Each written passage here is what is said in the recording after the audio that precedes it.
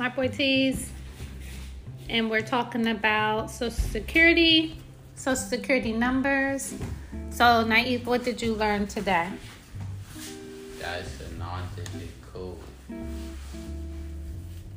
says Social Security number is a non-digit code. And what do you use it for? You go over your account with it. What account? Your banking account. What else is it used for?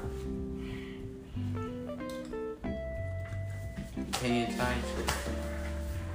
Taxes. What else did it tell you it gives you credit for? Hello? I don't know. What does it give you credit for, dear? Work. So it actually, when you start to work, it records how many years you work. You're in the workforce. It records that with Social Security, so that later on, when you reach 62 years or older, you could collect your Social Security benefits. So what did you have down there? Now you get over here.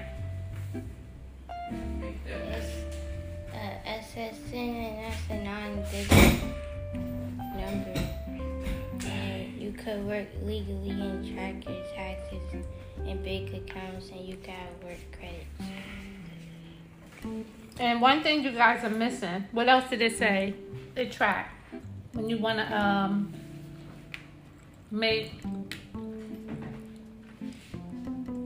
large purchases, or What you buy. also your credit score is tracked by your Social Security number Your as credit well. score? Yes, your credit score. Do you have good credit? Yup. With who? People. Who people? For instance? The best credit score.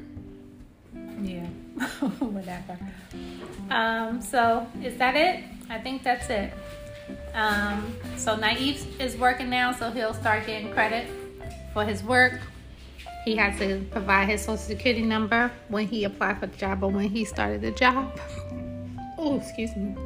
And so that wraps it up for today. This was short and sweet. We talked about Social Security number. The video also talked about how immigrants can also apply for Social Security cards. So when they're applying for their green card, they can apply for a Social Security card at the same time. And then once it's approved, they're usually assigned a number. So that wraps it up for today. Hope you guys are doing great. Hope you enjoyed this little topic, and we'll talk to you later.